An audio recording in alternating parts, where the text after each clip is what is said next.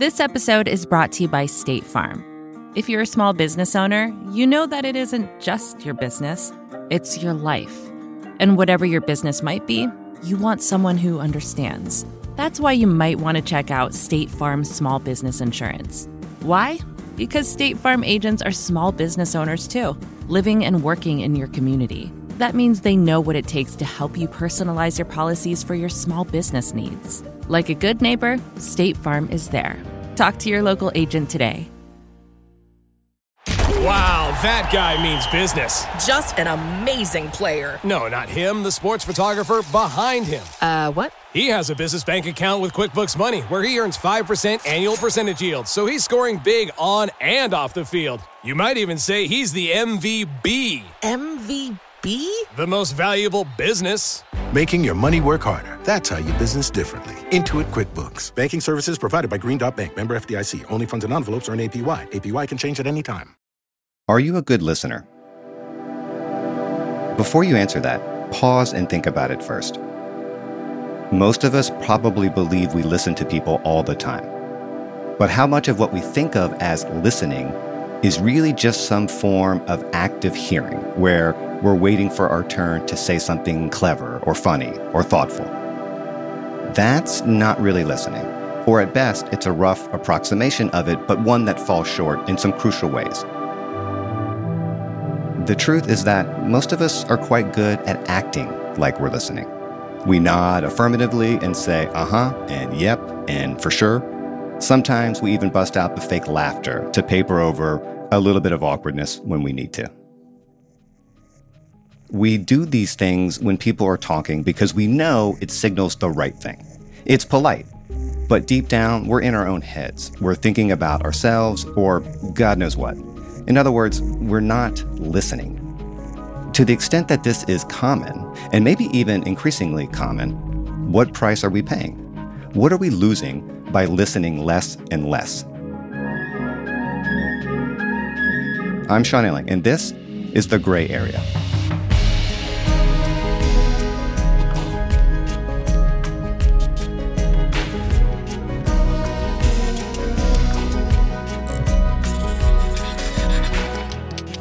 Today's guest is Kate Murphy. Kate is a journalist and the author of the book, You're Not Listening: What You're Missing and Why It Matters. This book approaches listening through a cultural and scientific lens, and it expresses how critical listening is to being a human. It's a few years old, but it's as relevant today as it was when it was published. So I wanted to have Kate on the show to talk more about the book and how writing it has shaped her own life.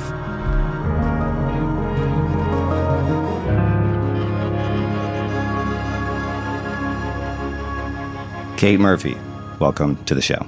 Thank you so much for having me. You know, I normally do these podcasts on a video because I feel like it helps me connect with the person or establish some kind of connection with the person I'm talking to. And I guess in that sense, I always feel like it helps me pay attention to them or it helps me listen to them. But you didn't want to do this with the camera on. And I'm only bringing that up because you said it would help you listen better if we shut it off. And I felt like that's a good place to start. Why do you think turning off the camera would actually help you listen better? Well, video images, the way they are digitally encoded, decoded actually, altered and adjusted, and they're patched and they're synthesized. And that's why you get these artifacts that are blocking, freezing, blurriness, jerkiness, and the audio is always a little bit out of sync. Yeah. And these disruptions, which are really below our level of consciousness, but they're still there, and they mess with your perception. And so your brain's always kind of a little bit scrambled when you're talking to somebody on video. I mean, they're great if you're showing people something on a PowerPoint or if you're showing the kids or just waving and seeing the person. But as far as having a really meaningful conversation, just a part of your brain is thinking, oh my God, what is going on? That's where Zoom fatigue comes from. You've probably heard that term. Yeah. And so your brain is really straining to fill in those little gaps and to make sense of all that digital disorder. And so it just leaves you feeling kind of uneasy. And then beyond that, we're always looking for eye contact. We're always looking to have this facial emotional mimicry with one another that, again, is below consciousness. These little subtle twitches in our face, we're actually mimicking one another all the time. And when you're on video, that's all messed up because a lot of it is blurred out a little bit. This is, again, all to save bandwidth, essentially.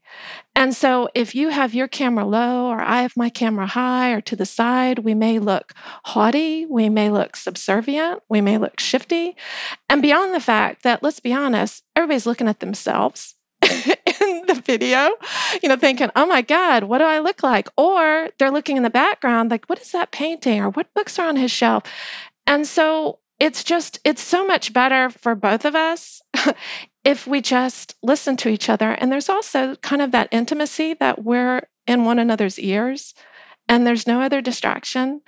And, beyond all the technological and psychological things, I feel like I'll be better able to concentrate on you and you'll be better able to concentrate on me. Okay, that's good enough for me. So why did you write a book about listening? I heard you say that you never felt like you couldn't address a topic in a single article or a single newspaper column until this one. And that's a very interesting thing for me to hear. I'm wondering if you could tell me more about why that is. Well, let's face it, most nonfiction books, they're magazine articles that got out of hand and really they could have been done in 1,200 words. That they just could have. Yeah. And I never wanted to write a book where people felt like I was wasting their time. I like being a journalist. I like giving people concise and helpful and useful information. So, when I got to the listening, and it was for a story for the New York Times I thought I was writing. And I just realized, oh my God, I can't do this. And not only I can't do it in this limited amount of space, but it's just too important. And it's something that affects us in every way imaginable. And also just noticing what we've all noticed, that listening is becoming a lost art and people are really suffering because they are not listening and are not being listened to.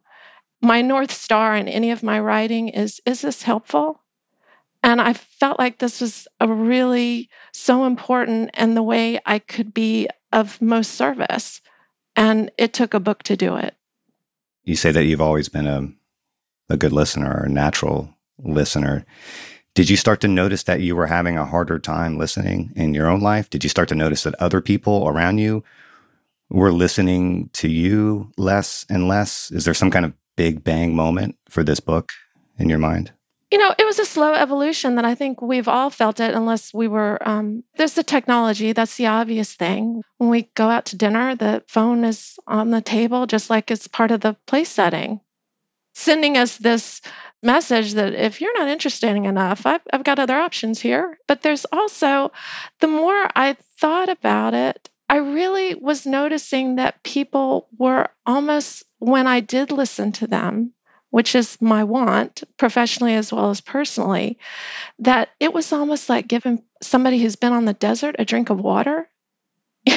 People were really, it's almost like people would be taken aback. And as a result, people would unload the most intimate details of their lives. And these are, strangers I'd be interviewing, just even people I'd meet on the street. And the thing that was so poignant about it is when people would do that, they would say, first of all, just thank you so much for listening.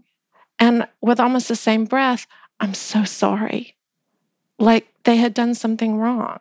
Like they had asked too much of me. And it really made me wonder that this is why we're here. This is the essential humanness to interact, to understand. And the fact that people felt like they didn't have their leave for you to listen to them. And then, turning that around, nobody's listening themselves.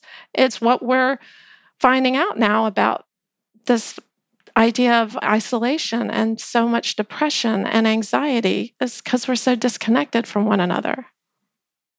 Back in 2018, I had a pretty intense psychedelic experience, the first of my life. And I went through this period for maybe 6 months or so after where I was really sort of shaken up, and it opened me up in lots of ways, cracked lots of things open. I mean, I won't go into too much of the details there, but when I came back, I was really making an effort to pay attention to people. Yeah. And, the easiest way to do that, the most direct way to do that, was to really look at people when I spoke to them or when they spoke to me, whether it's on the metro or in the grocery store or, whether it's my wife at the dinner table, whatever. I mean, I was really looking at people in a way I never had before and really listening. And I noticed more often than not that it actually sometimes would freak people out a little bit. I mean, Not used to it. people were so accustomed to not being looked at and not being paid attention to that they were sort of like, whoa, wait a minute, this is a little, Right. this is a little much. Right. I wish I kept doing that because I had a lot of really authentic interactions with people during that time. And I sort of, as happens, kind of fell back into the default mode. And I do that less and less these days. But boy, that was an interesting period for me and an interesting sort of case study in what happens when you really listen to people. And it also made me more sensitive to how little I paid attention and listened to before. Well, that's the thing, though, that I really hope comes across in the book, that it's not a finger-wagging book. It's all of us. It's not that some person is just, they're a bad person because they're a bad listener. That's not the case at all. We've actually been conditioned not to listen.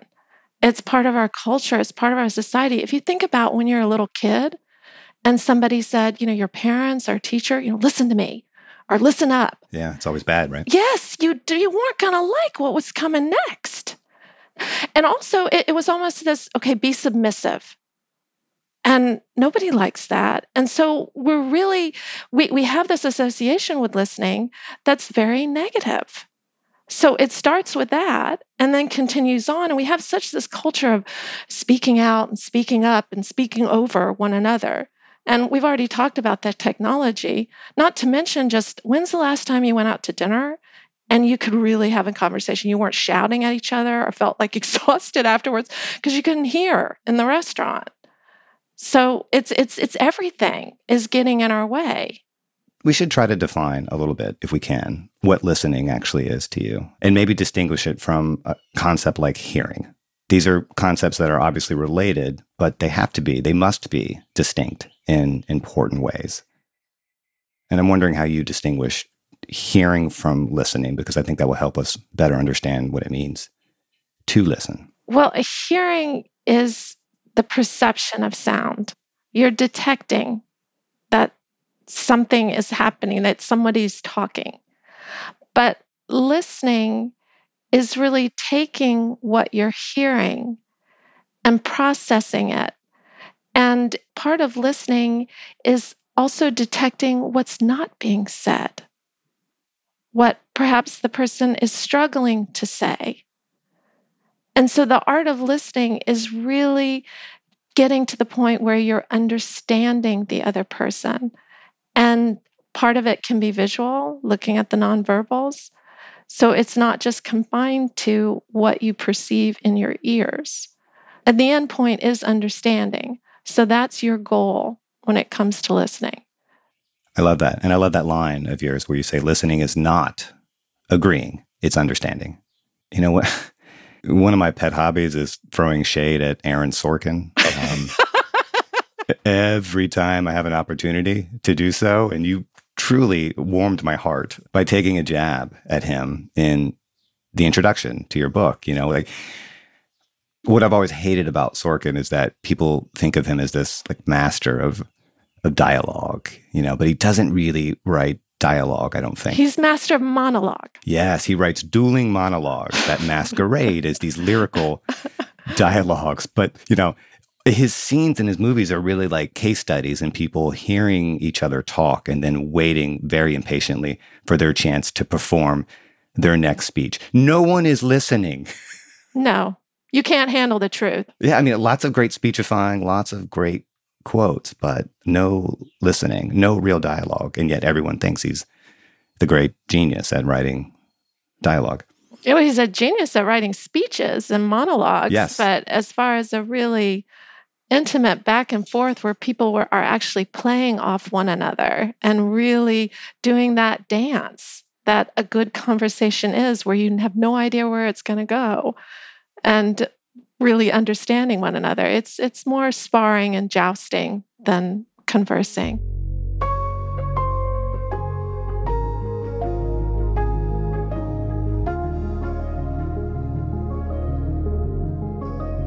Coming up after the break, we'll discuss the type of interaction I, and probably many of you, dread the most: cocktail party banter.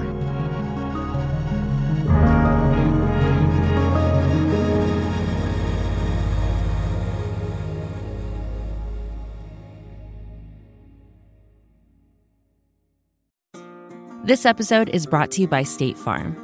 You've heard it before. Like a good neighbor, State Farm is there. But it's more than just a tagline, because State Farm agents are small business owners themselves who live and work in your community. And if you're in the market for small business insurance, who better to work with than an agent who understands what it takes? State Farm agents can help you create a personalized insurance plan that fits your small business needs and budget. Talk to your local State Farm agent today about small business insurance. Like a good neighbor, State Farm is there. Wow, that guy means business. Just an amazing player. No, not him, the sports photographer behind him. What? He has a business bank account with QuickBooks Money where he earns 5% annual percentage yield, so he's scoring big on and off the field. You might even say he's the MVB. MVP? The most valuable business. Making your money work harder. That's how you business differently. Intuit QuickBooks. Banking services provided by Green Dot Bank. Member FDIC. Only funds and envelopes earn APY. APY can change at any time.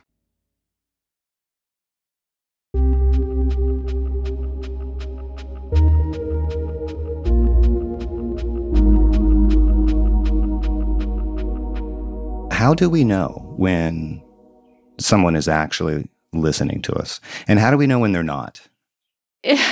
Everyone knows that you know it. You just know it behind your solar plexus. It's that sense of connection and, oh, this person gets me. And really, I think the hallmark of when someone's listening is how they respond. The questions that they ask, the little details they pick up on. Again, it's this dance. It's this wonderful dance.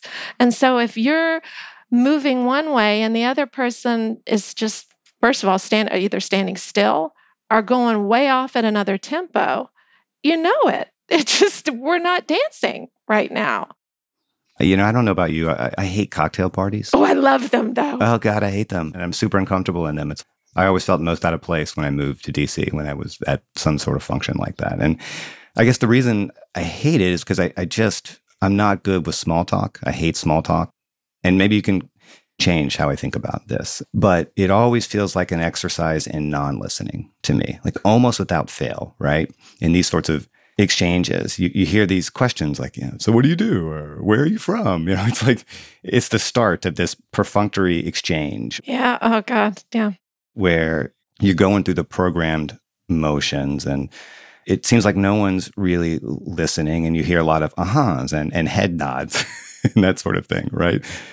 You're looking around the room, right? What you have are people looking around the room, see who else is there. Doing this kind of choreographed dance and sort of acting like they're listening or performing listening when they're really not, right? Because it's just sort of like everyone gets that we're all here to sort of, grease the tracks, as it were, and mingle and network or whatever, but it's not really listening. And I'm sure there are exceptions, and I'm not saying everyone is an asshole at a cocktail party. I mean, this is what I did too. It's what you do in these sorts of environments, but it's not really listening, right? Or am I being too cynical about that? No, you're not at all. I mean, you're picking up exactly what it is. And I talk about this in the book, that when people ask you those types of questions, so what do you do? Do you have any kids? What part of town do you live in? They're not really wanting to get to know you or understand you. They're trying to rank you in the social order. Yes, there you go. They don't really want to listen to you. They just want to put you in the right file folder and move on. it isn't a moment of humanity where you're really trying to get to know one another. And when I say I love cocktail parties, because I love watching that. I find it fascinating because you learn so much about the other person, because they're really just waiting for your lips to stop moving. They're really not listening to you. You've totally nailed it. What they're waiting for is to do their PR pitch, their elevator pitch to you about who they are. And the thing I love about it is to get people off script. And who really are you? I know this is what you do, and these are your kids, and this is, where you went on vacation. But to really ask them questions where you start having a meaningful conversation. For me, it's just like, wow, look at all these people here, and they all have good stories if you ask the right questions. And they all do. They do. And anybody that you think is boring, you haven't asked the right question. You haven't given them a chance. To me, it's like almost walking into a library of the most excellent books when I walk into a cocktail party, because you learn the most fascinating things if you give people a chance and knock them off the script.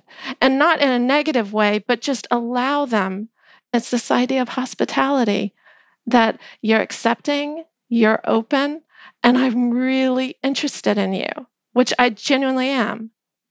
Well, what's your trick? Do you ask those pre-canned questions in that way, or do you have a different way of approaching those sorts of conversations? I mean, how do you get people to open up to you? How do you let them know, hey, I'm actually here. I'm actually listening to you? Well, I think it's part of when you were going back to talking about making that eye contact. Your eyes aren't at your phone. You're not looking around the room to see who's more important. You're not, kind of twitchy when you're talking to them. Part of it's just being relaxed, but also ask them stuff about themselves, but not those ranking questions that we were talking about. One of the things I love is it's really easy. People act like, oh my God, and they want something. And I understand, because people are nervous when they go into these parties. Everybody wants to be liked. And that's really the base of it. Please like me. Because that's really all we want from people. Like me, understand me. And I guess if they want something in their back pocket, so to get over that nervousness of people not liking them, is, you're all there because of somebody invited you. Find out what that, how do you know the host or the hostess? That's a story. And it leads to another story, which leads to another story. I always just notice stuff about other people. Just, really notice them. Get out of your own head and your own nervousness. Ask if they have a piece of jewelry on. Every piece of jewelry has a story behind it. Even if they got it at a flea market, that's interesting. What flea market? Do you often go to flea market? Stuff like that. Or, my mom gave it to me. Or an old boyfriend, we're not dating anymore. And then you get that whole story. And it's always fascinating. But it's really not hard. And I think part of it is because you do get knocked on your back foot because everybody is trying to rank you, and it makes you uncomfortable. Yeah, and I think partly because of that, there's a lot of posturing that goes on. You say that you're suspicious of people who are convinced of their own rectitude, I think is the way you put it. And, certainly one barrier to listening is being drunk on your own righteous bullshit. It's hard to listen to anyone when you think you've already got everything figured out, right? And on some level, you can't really listen unless you've suspended judgment. You have to be wide open. And I think it's interesting to me that, I don't want to take credit for this, I heard you talk about this in another interview that you did. You were commenting on the lack of pauses in conversations, especially in our culture.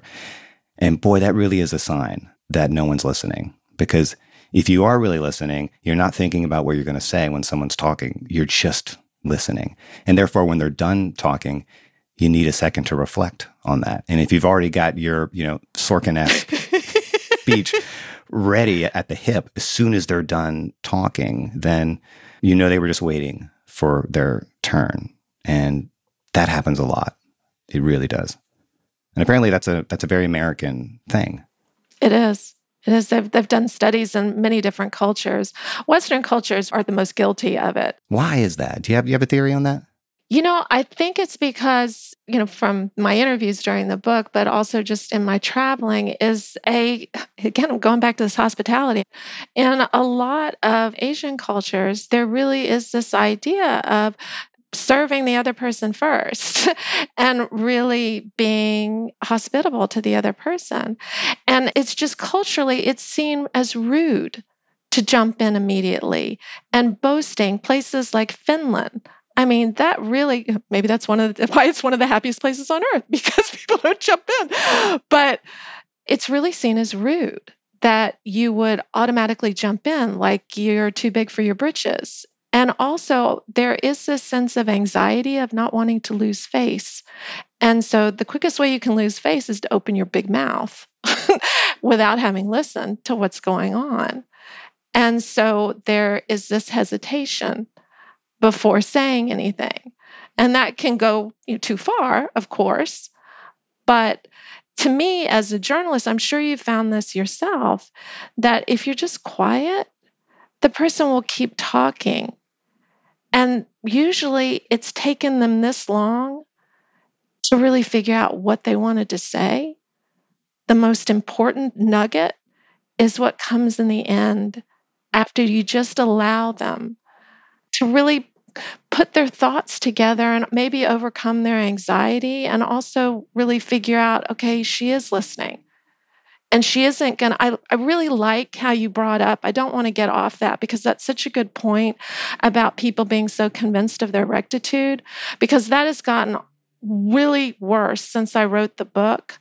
This idea of people laying in wait. So people are afraid even to talk, which is another aspect of listening, because if people are afraid that you're going to jump all over them, they're not going to tell you anything. You're not going to hear anything good because they're so scared that they're going to say something where you and your virtuosity are going to tell them, shame them, outwoke them, whatever. And so they're not really wanting to say anything.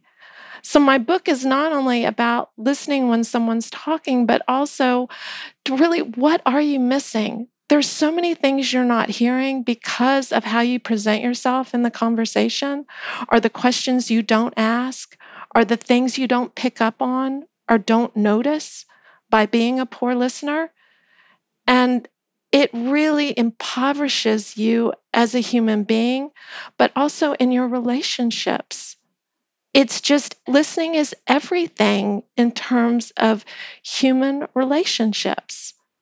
Yeah, it's really true. There's not an answer. There are surely many answers to the question, why are we listening less and less? I mean, technology is always the first thing people bring up, and I get that, but I do think it is a significant factor here. I mean, my feeling is that one of the consequences of this sort of digital revolution is that it has engineered a lot of anxiety, because so much of our life now is mediated by these screens, and so much of it is moved into the virtual space. It is incredibly easy to avoid actual human interaction. And that's tempting, because being in the world, dealing with other people can be awkward, like super awkward and risky. And you don't really have to run any of those risks at home on the computer because you're in control, and a lot of it's anonymous. And the more you flee the real world, I think the harder it is to go back, and the more anxious you are when you do. Oh, absolutely. We saw this happen during COVID, where people felt, after they had been isolated for so long, that they felt really uneasy and out of practice.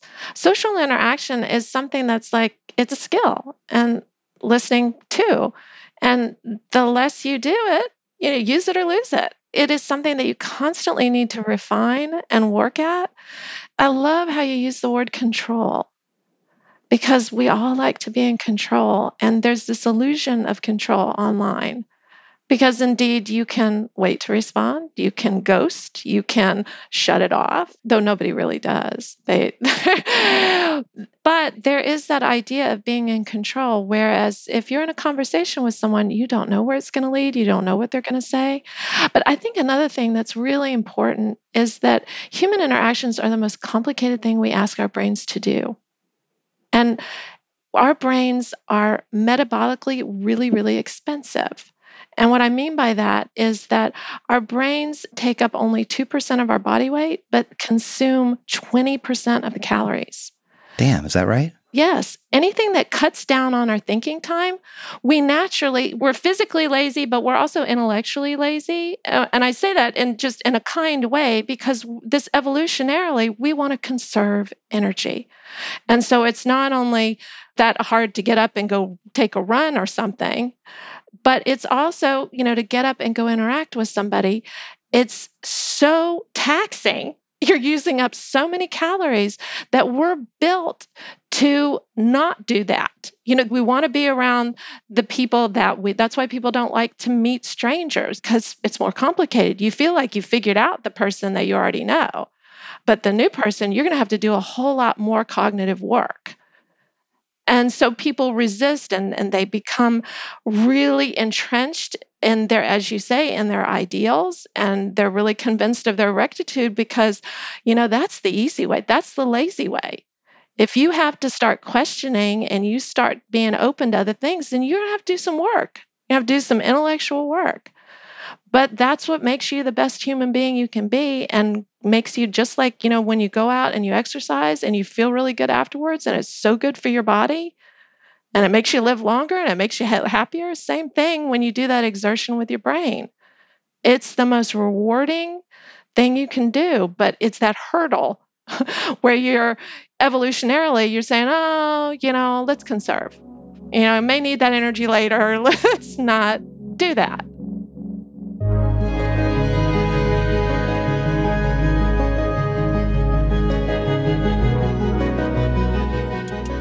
How do we think and listen at the same time? Is that even possible? That's coming up after a quick break.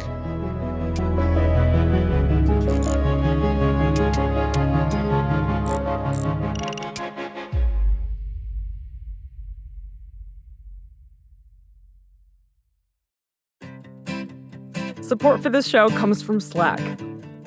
You're a growing business and you can't afford to slow down. If anything, you could probably use a few more hours in the day. That's why the most successful growing businesses are working together in Slack. Slack is where work happens, with all your people, data, and information in one AI-powered place. Start a call instantly in huddles and ditch cumbersome calendar invites. Or build an automation with Workflow Builder to take routine tasks off your plate. No coding required. Grow your business in Slack. Visit slack.com to get started.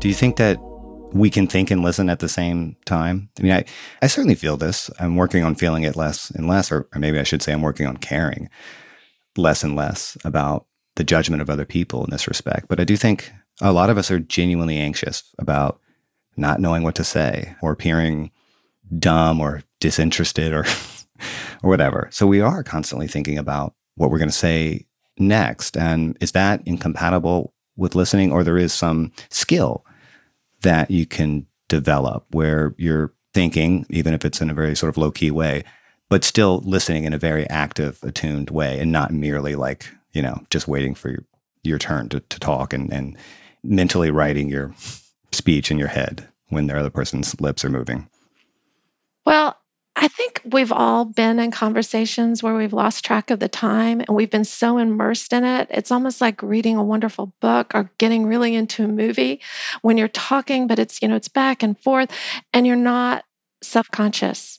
That's the key to that feeling where the time just went away and you feel totally in sync with this other person and the self-consciousness is not there. So it is incompatible. But I take your point. It's all of us. We want to be liked. And to really develop that skill to put your own anxieties and away, then you really need to cultivate. That's part of the practice of listening is learning how to lose yourself in somebody else's narrative. Yeah. But I liken it to meditation almost, where you acknowledge, okay, I'm, either it's the anxiety or you're drifting, like, what am I going to get for dinner later? Or whatever is popping into your head, and acknowledge that, but then return to focus. Whereas in meditation, you return to focus of your breathing or mantra. With listening, you return your focus to the person who's talking. And the more you do it, the better you get at it. But I also have to say, again, listening is hard. It's a mental exertion almost. I mean, it's joyful and it's wonderful and you learn so much. But as I point out in the book, air traffic controllers who have to listen very carefully so airplanes don't crash, they're only allowed to listen for 2 hours at a time without taking a break. So what we're talking about, that kind of listening, is something that you can't do it all day long. We have to make choices, and you have to cut yourself some slack that sometimes you may drift because you just don't have it in you at the moment. And those are really the best times for me. I'm fortunate I have a job where part of it's listening and part of it's thinking and writing. But even in my personal life, I know at certain times that I just can't take anything else in. And so I just let people know that I'm really interested in what you have to say, but let's circle back. And because, as we talked about earlier, people know when you're not listening. Even little kids know when you're not listening to them. And so if you can't authentically be in it at that moment, give yourself a break. Let the person know, circle back. And you don't always need to have these perfectly connected, because you're not. Don't expect that of yourself, for sure.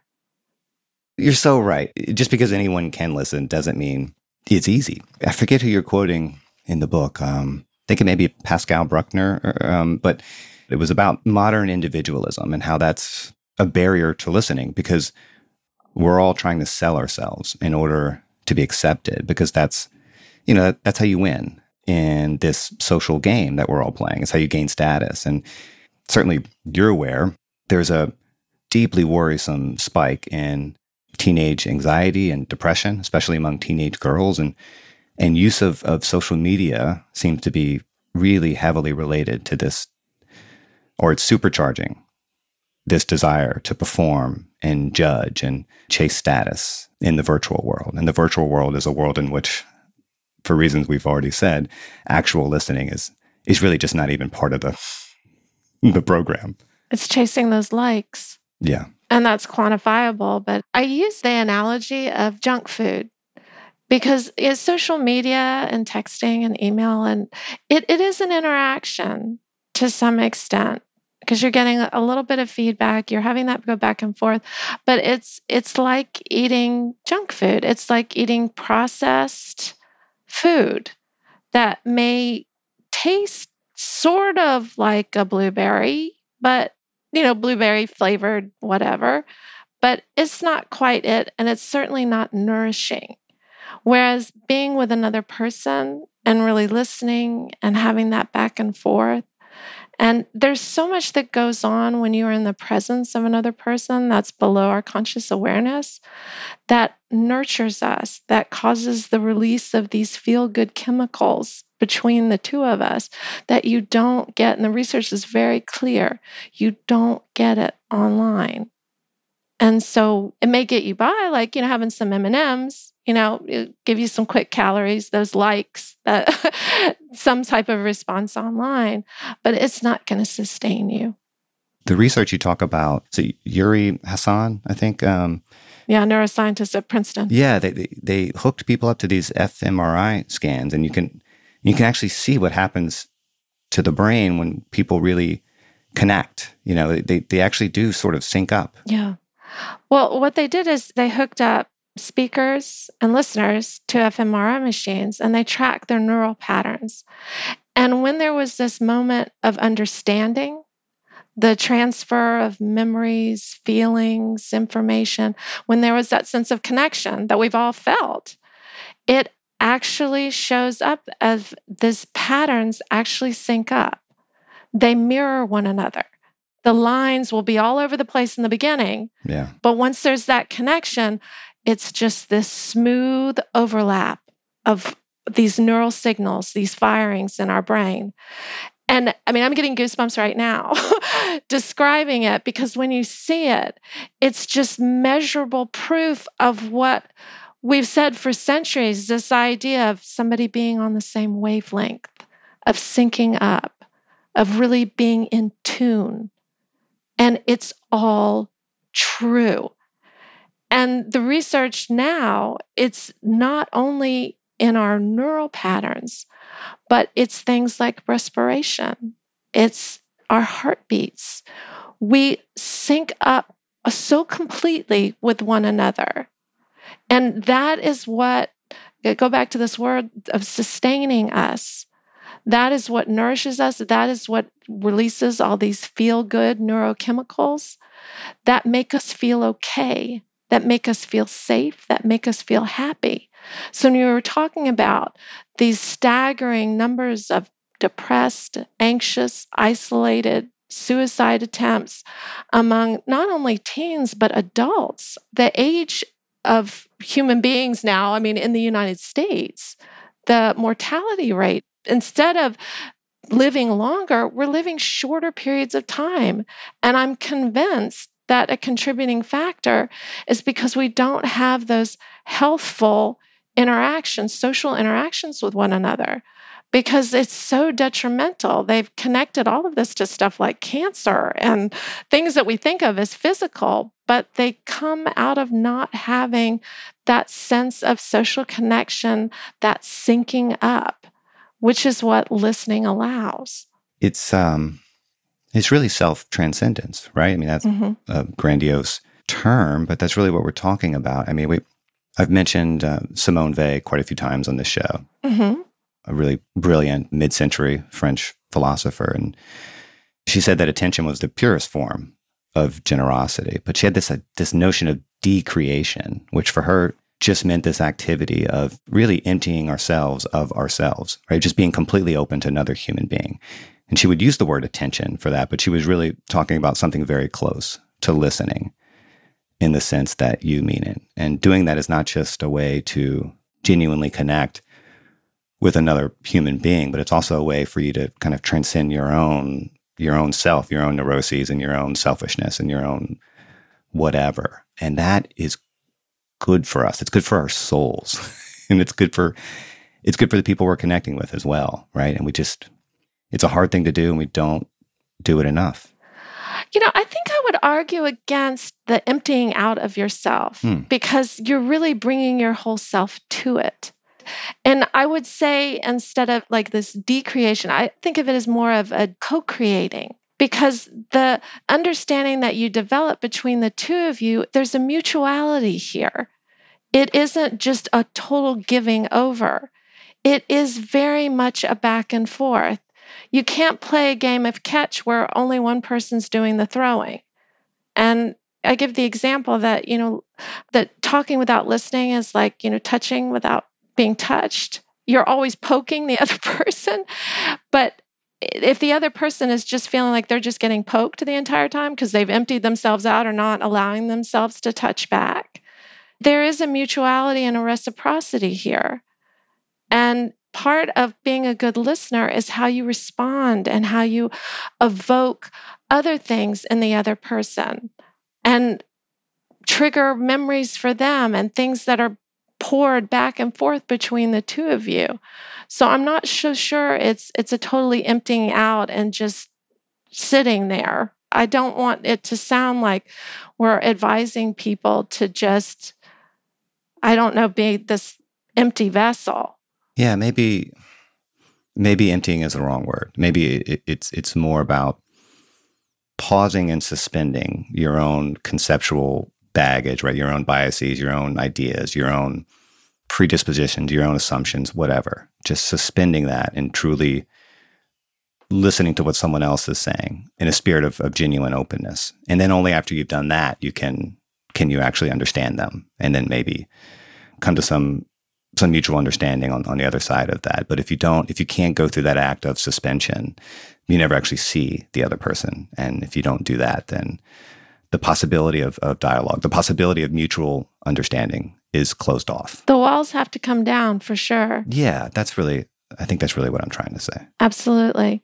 And there's also the getting rid of that self-consciousness that you brought up earlier, because that really gets in the way. It's just like earplugs. If you're anxious the entire time of, how can I get this person to like me? I hope this person likes me. Does this person like me? It's really hard to listen to them. And it also can distort what the other person is saying. And it's a real easy trap to fall into because, again, we're human beings. We want to be liked. How did the experience of writing this book and thinking it through change how you listen? I mean, I know you said you've always been a good listener, but surely you must have learned quite a bit about the art of listening during the process of writing the book. Did it evolve your practice much? I can't say it did so much, but it just made me more aware of what was going on. It was humbling because there's so much going on that's outside of our awareness when we're listening, and how important it is to really be present. I can talk to people on the phone and, I love my iPhone as much as anybody else, but to just realize how that really impoverishes our relationships and to really make that effort of when I'm talking to somebody, it's not going to be in the car when I'm going somewhere. If I want to touch base, and I'm not saying you can never do that, but if you want to call somebody and really have a meaningful conversation, you just have to realize that you need to sit down and really listen to the person. And you get so much more if you take the time to really be in that person's presence. And I've really made the commitment to make sure that that comes first, that I don't have digital relationships or I don't demote relationships to digital relationships because they won't come back. I mean, we should all want to be better listeners for 100 different reasons. I mean, maybe the first of which is that it's essential to being a decent human being, but also, and I think this is something you alluded to a little while ago, it's essential to being a good friend or a good lover, a good partner. I mean, how many relationships die on the vine because we stop listening? I mean, really listening to the other person. It is the easiest way to erect a wall between you and another person. And something I never heard of until I encountered it in your book is this idea of the closeness communication bias, right? Like the more you know someone, the more you start to think you know what they're going to say, then you know what they think. And so you just naturally stop listening. And that's a road to nowhere, and certainly nowhere good in a relationship. And I think a lot of us fall into that. Well, it goes back to this idea of what's metabolically expensive. And so we're human beings are pattern seekers. And so once we've been with somebody a while, we feel like, okay, we've got the pattern. I've got you down. I know you like the back of my hands. I know what you're going to say. And when you go down that road, which is really natural, we know each other so well, we think for each other, we finish each other's sentences, that you get to the point where you're not listening. And the thing that's so wonderful about human beings is that we are changing and evolving every minute, every day. So you and I are not going to be the same person tomorrow as we are today. Just even after this conversation, we're a little bit different. And so if you stop turning the pages of the book that is the life of your partner or your child or your friend, you're going to be so many chapters behind that you're not going to know the person anymore. That's where you get that classic, I don't know you anymore, or you don't know me at all. Well, probably not, because you stopped listening. Yes, you've stopped listening at a certain point because you think you figured them all out. You don't need to know anymore because I've got this pattern down.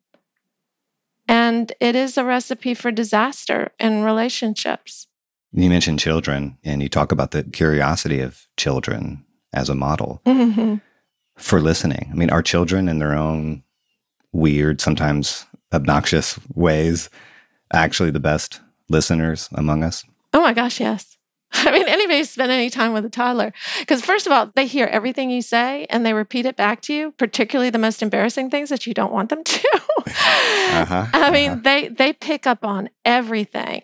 And not only what you're saying, but They have this sense of what you're not saying, about where you're going, what you're thinking, what you're feeling, because they're really paying attention to you. They're watching everything you do because they're trying to learn and everything's new to them. And they're just curious and they want to know about you. I was visiting a friend the other day and her 2-year-old was just, I was the new person. And I mean, he wanted to know everything about me. Tell me about your shoes. Tell me about just everything. Kids are wonderful that way. And I really think that we should study children so we can go back to being that way. Just everything is amazing to them because it's so new. They don't have this sense of, okay, I got that. I got this all figured out. I've seen that before. Well, yeah, that's right. There's some interesting neuroscience here, actually, we've learned in part because of some of the renaissance, really, in psychedelic therapy and some of the research that's going on there, right? Like, we know now that certainly at least part of the reason kids are such good listeners is that the part of the brain, I think they call it the default mode network, but the part of the brain that's responsible for what we think of as the ego really doesn't come online until relatively later in life. 11, 12, 13, don't quote me on that, but something like that. It's that self-consciousness. That's like earplugs. Yeah. Right. There's no self-consciousness. There's not that same level of neurotic self-talk and anxiety. There's no self to decreate. Yes. To go back to what I was saying earlier, right? Yes. And we go through life and we fall into these grooves of perception and awareness, and we actually stop seeing things with fresh eyes, including people. And therefore we stop listening and we lose that sense of wonder. We lose that sense of curiosity. And one of the casualties of that is we stop listening to people around us, people closest to us, oddly enough. And yeah, it's not good. We should be more like our kids in that respect. Absolutely. Well, and also just, being unafraid to ask questions. Yeah, yeah. Which is, the joy of my job and your job too, is you have license to do that. You can stay a little kid, like, why did you do that? And what made you who you are? And who are you? And it's okay to do that. I always like to end conversations like this on a constructive note, so anyone who's listening to this who sincerely wants to become a better listener, apart from buying your book, which I genuinely recommend, where should they start that quest? How should they start that quest to become a better listener in their own lives, even if it's a small thing? I would tell anyone that when they're going into the conversation to have 2 goals. When you complete the conversation, to be able to answer 2 questions. And the first question is, what did I learn about that person? And the second question you should be able to answer is, how did that person feel about what we were talking about? And if you can answer those 2 questions after your conversation, you're well on your way to being a better listener. It's an easy first step. But just if you tell yourself, I've got to be able to come away from this conversation being able to answer those 2 questions, you'll be good.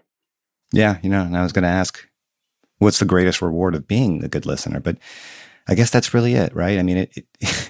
It's amazing what you can learn about yourself and the world and other people when you just shut up for a second and listen, Well, the thing that makes us happiest in life is when we connect. And you can't connect if you don't listen. Once again, the book is called You're Not Listening, What You're Missing and Why It Matters. It's really a wonderful, essential book. You should check it out. Kate Murphy, this was an absolute pleasure to talk and listen to you. It was great listening to you. It was fun. Thanks so much.